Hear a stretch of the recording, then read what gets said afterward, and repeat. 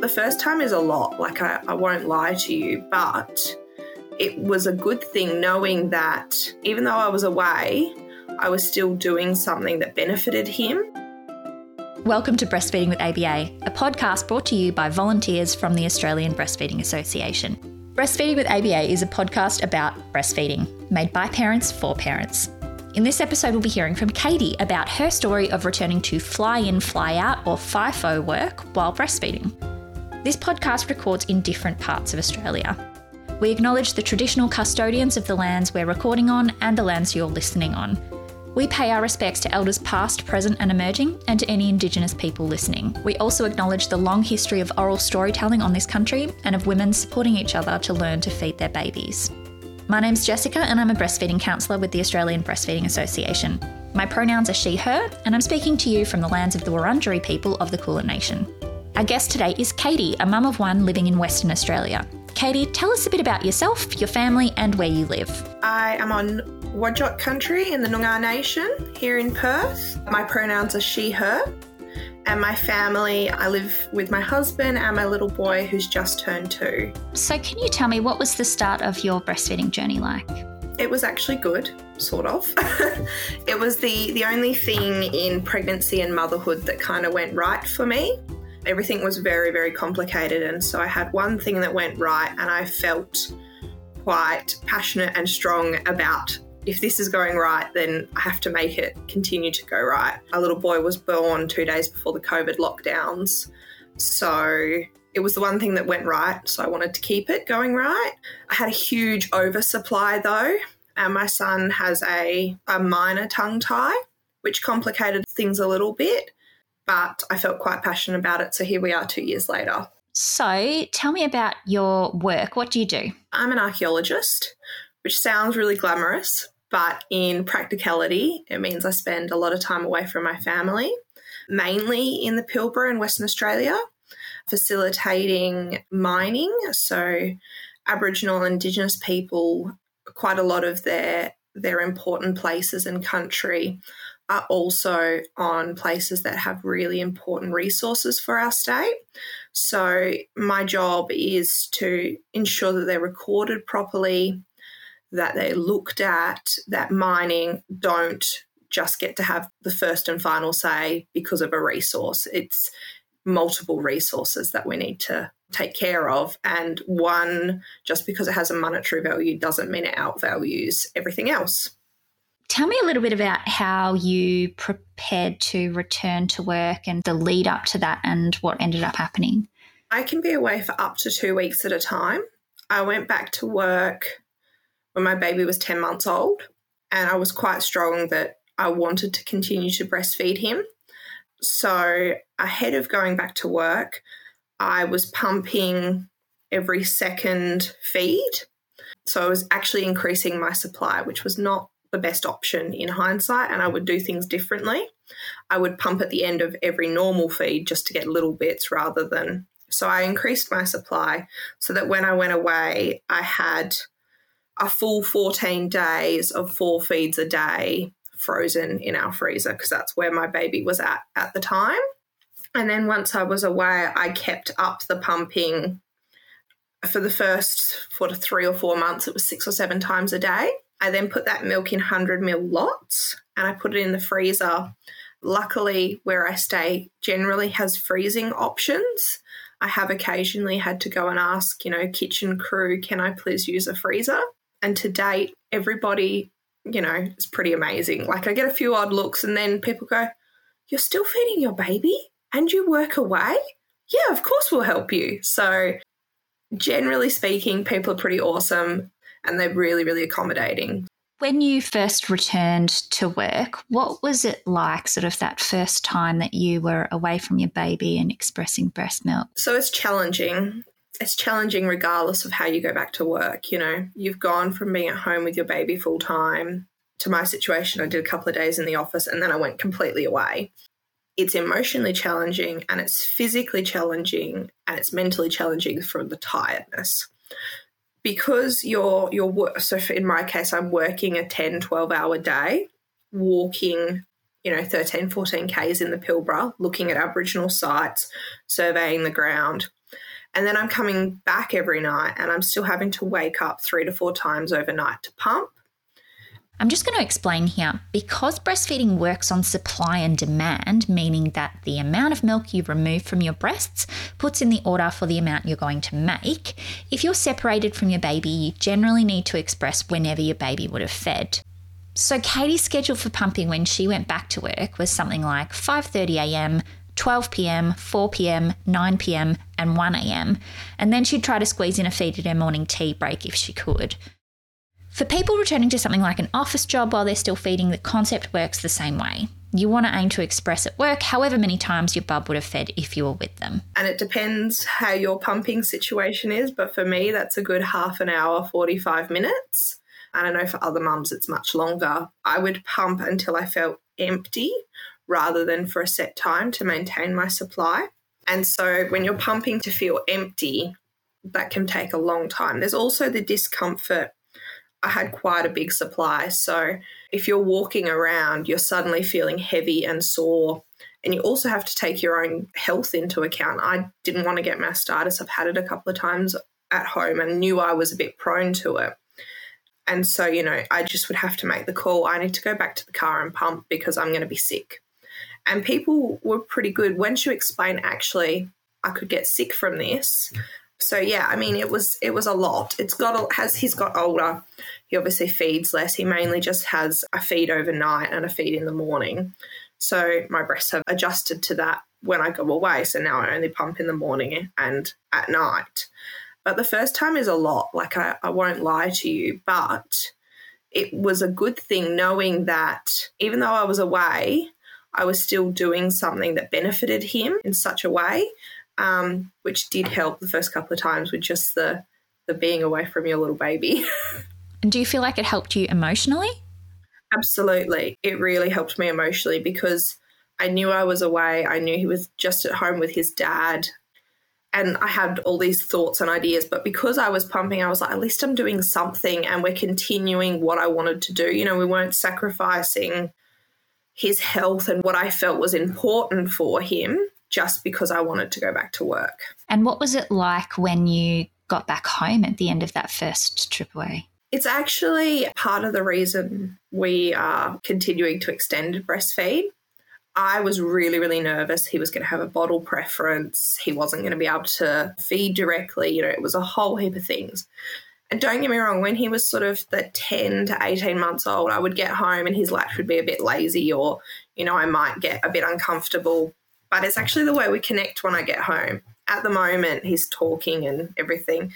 And the first thing he says when I get home is boobies. And then we spend basically the next 2 days sitting on the couch feeding. But I think it's an emotional come down for me to sort of relax that I'm home. And it's also a way for him to process, I've been away for 2 weeks, but she's going to come home. My supply does dip a little bit the longer the swing goes. However, I'm quite lucky that direct feeding for a few days, when I get home, everything picks back up and it's back to normal. But it's actually really good. Luckily, he doesn't have a bottle preference. When I'm home, he won't have a bar of a bottle. I know that I'm really lucky in that regard. What's your schedule like when you are working away, both in terms of your actual day of work and your expressing schedule? It's generally a 10-hour day. I don't have a roster or anything like that. So sometimes I can be away for 10, 14 days, be home for 2 days and be gone again for 10 or 14. And then, over summer I can be home for 3 months straight. It really depends because, of course, I work with a lot of elderly Aboriginal people that can't walk in 45, 46 degree heat in December. So it kind of depends. But when I am at work, it's about a 10-hour day. We generally start, if it's hot, about 4:30. So I have to be up before 4:30 to have breakfasted and everything else. But then I have to be up even earlier than that because I pump before I leave my room. That's kind of okay, though, because I just put my pump on and turn the lights off. And then now that my son is over 2, I'm okay to go the whole day. And then the first thing I do when I get back in the afternoon is I pump. And then the last thing I do in the evening before I go to bed is I pump, and that's enough to see me through at the moment. But it was quite a different story. I was getting up in the middle of the night. I was pumping at lunch breaks. When I was pumping during lunch breaks, I could only do surveys that had vehicle access. So sometimes we do surveys which are just helicopter access, and we get dropped off on the top of a hill and we walk all day and then they pick us up at the other end. But that's not really conducive for carrying your pump around all day and then having somewhere that's cool and quiet to pump. That was one restriction. But apart from that, it's been really good. I've got a really, really good esky, really, really good ice blocks. They're kind of a must-have. It was really expensive, but it's been worth it. And the same thing goes for when I travel home. We generally drive 6 or 7 hours to the closest airport. I take 2 really good eskies on the plane as hand luggage, packed and packed and packed with as much ice as possible. And to date, I've only had to chuck 200 ml satchels when I get home, but they ended up being, I think they were 18-hour days of travel in ice. So, you know, that's pretty good. And then I just put them through the little conveyor belt when I get on the aeroplane. I've been asked once or twice, you know, why are you carrying 2 or 3 litres of 100 ml satchels of white liquid? But now it's pretty normal. I've never been told I can't take it. It's never been an issue. I just explain what it is, and then there's no issue. There's no issue with weight. As long as they're in, you know, obviously sized eskies that can fit in your top luggage, there's no problem if it's overweight or anything like that, because it's milk for my baby. So you mentioned when we sort of emailed a while back that your industry is fairly male dominated. Can you talk a little bit just about your male co-workers and how they've responded to your expressing for your baby? Archaeology, I generally work with a female ARC. However, we are generally the only women on a survey of, you know, 10, 15 males, and sometimes not even that. My last job, I was the only woman for 15 days. The people that I work with directly, who I see every week, are really, really good. I really recommend just being open and honest and telling people what's happening from the get-go, because initially I was quite embarrassed. I was like, oh, you know, they're going to think I'm this hippie mum. But actually people have been really, really good. They're just like, oh, wow, that's great. I have unfortunately had the odd comment from idiotic mining men who have said, you know, they've asked me how old my baby is, and I say, oh, he's 2. And then, you know, you get all the comments about, why are you feeding a 2-year-old? That's too old, but I don't really care. I'm past the caring point. So, yeah, I recommend being open and honest, and people are generally good. You know, that's been my experience. I work with a lot of different people. People are generally good, and they want to help you out. So if you're open and honest, they're pretty good. Part of my work, I obviously work with elder Aboriginal men, quite senior men, and breastfeeding and that is kind of women's business. And I was a bit worried that that would be inappropriate culturally.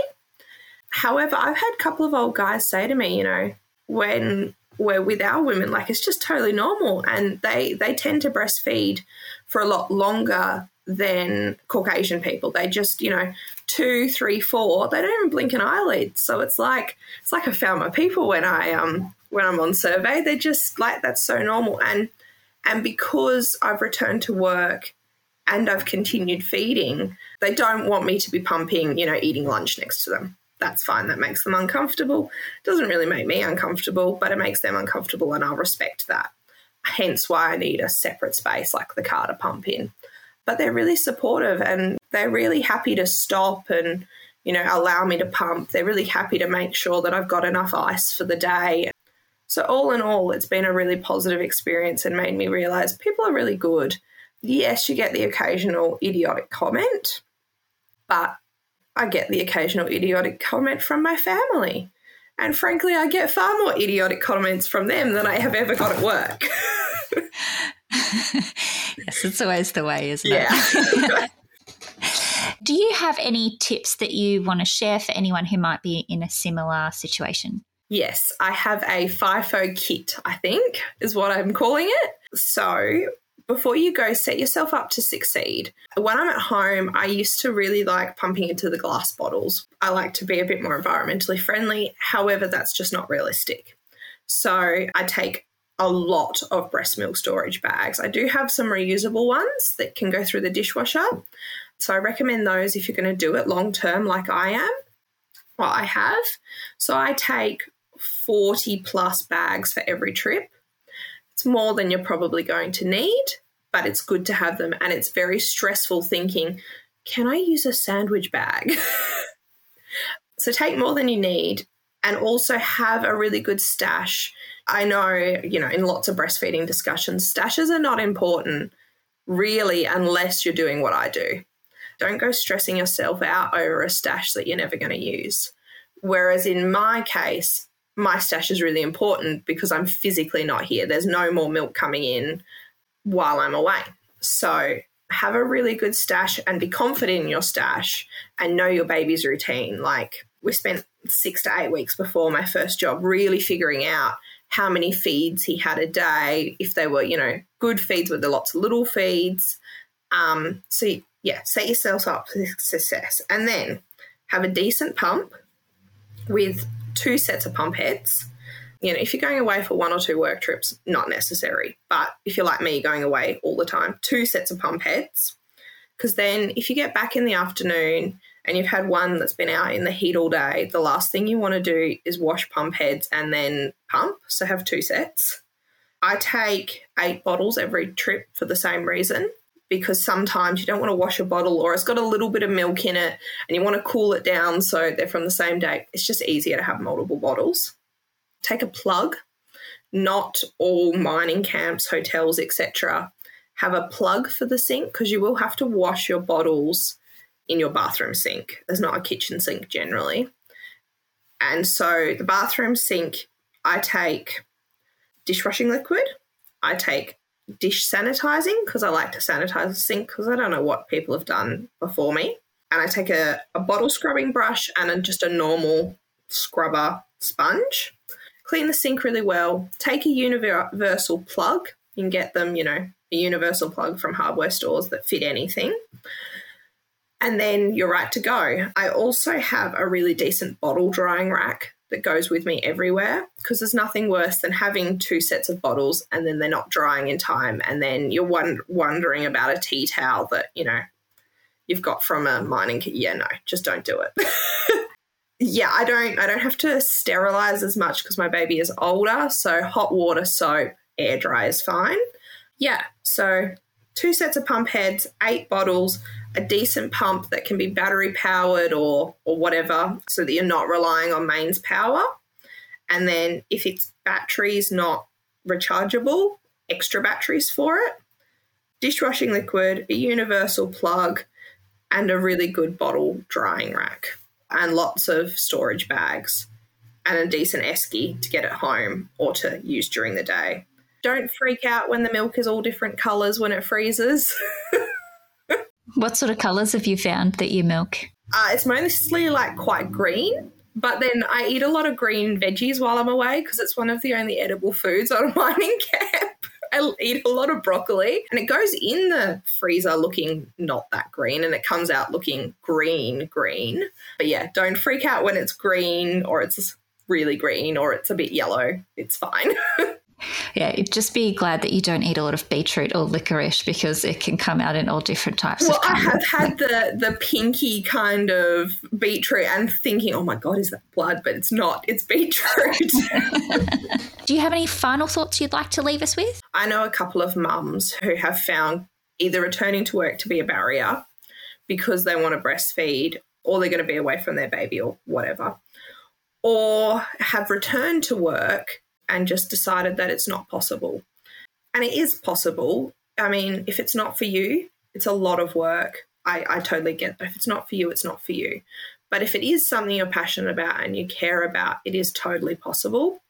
Yeah, and there's no reason now that I can't have an occasional mum's night, just separate, and I don't have to feel guilt because I know that my baby will be okay, which is really good.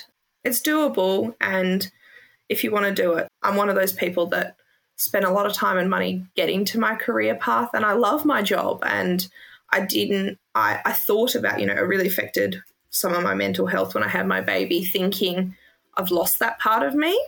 You don't have to, and you can still extended breastfeed and give your baby that nutrients if that's what you want to do. So it's totally possible, and you don't have to feel guilty. It's taken me a long time to not feel guilty about going away and actually enjoying myself. And I'm a better mum because I go away and I get to do, exercise my brain.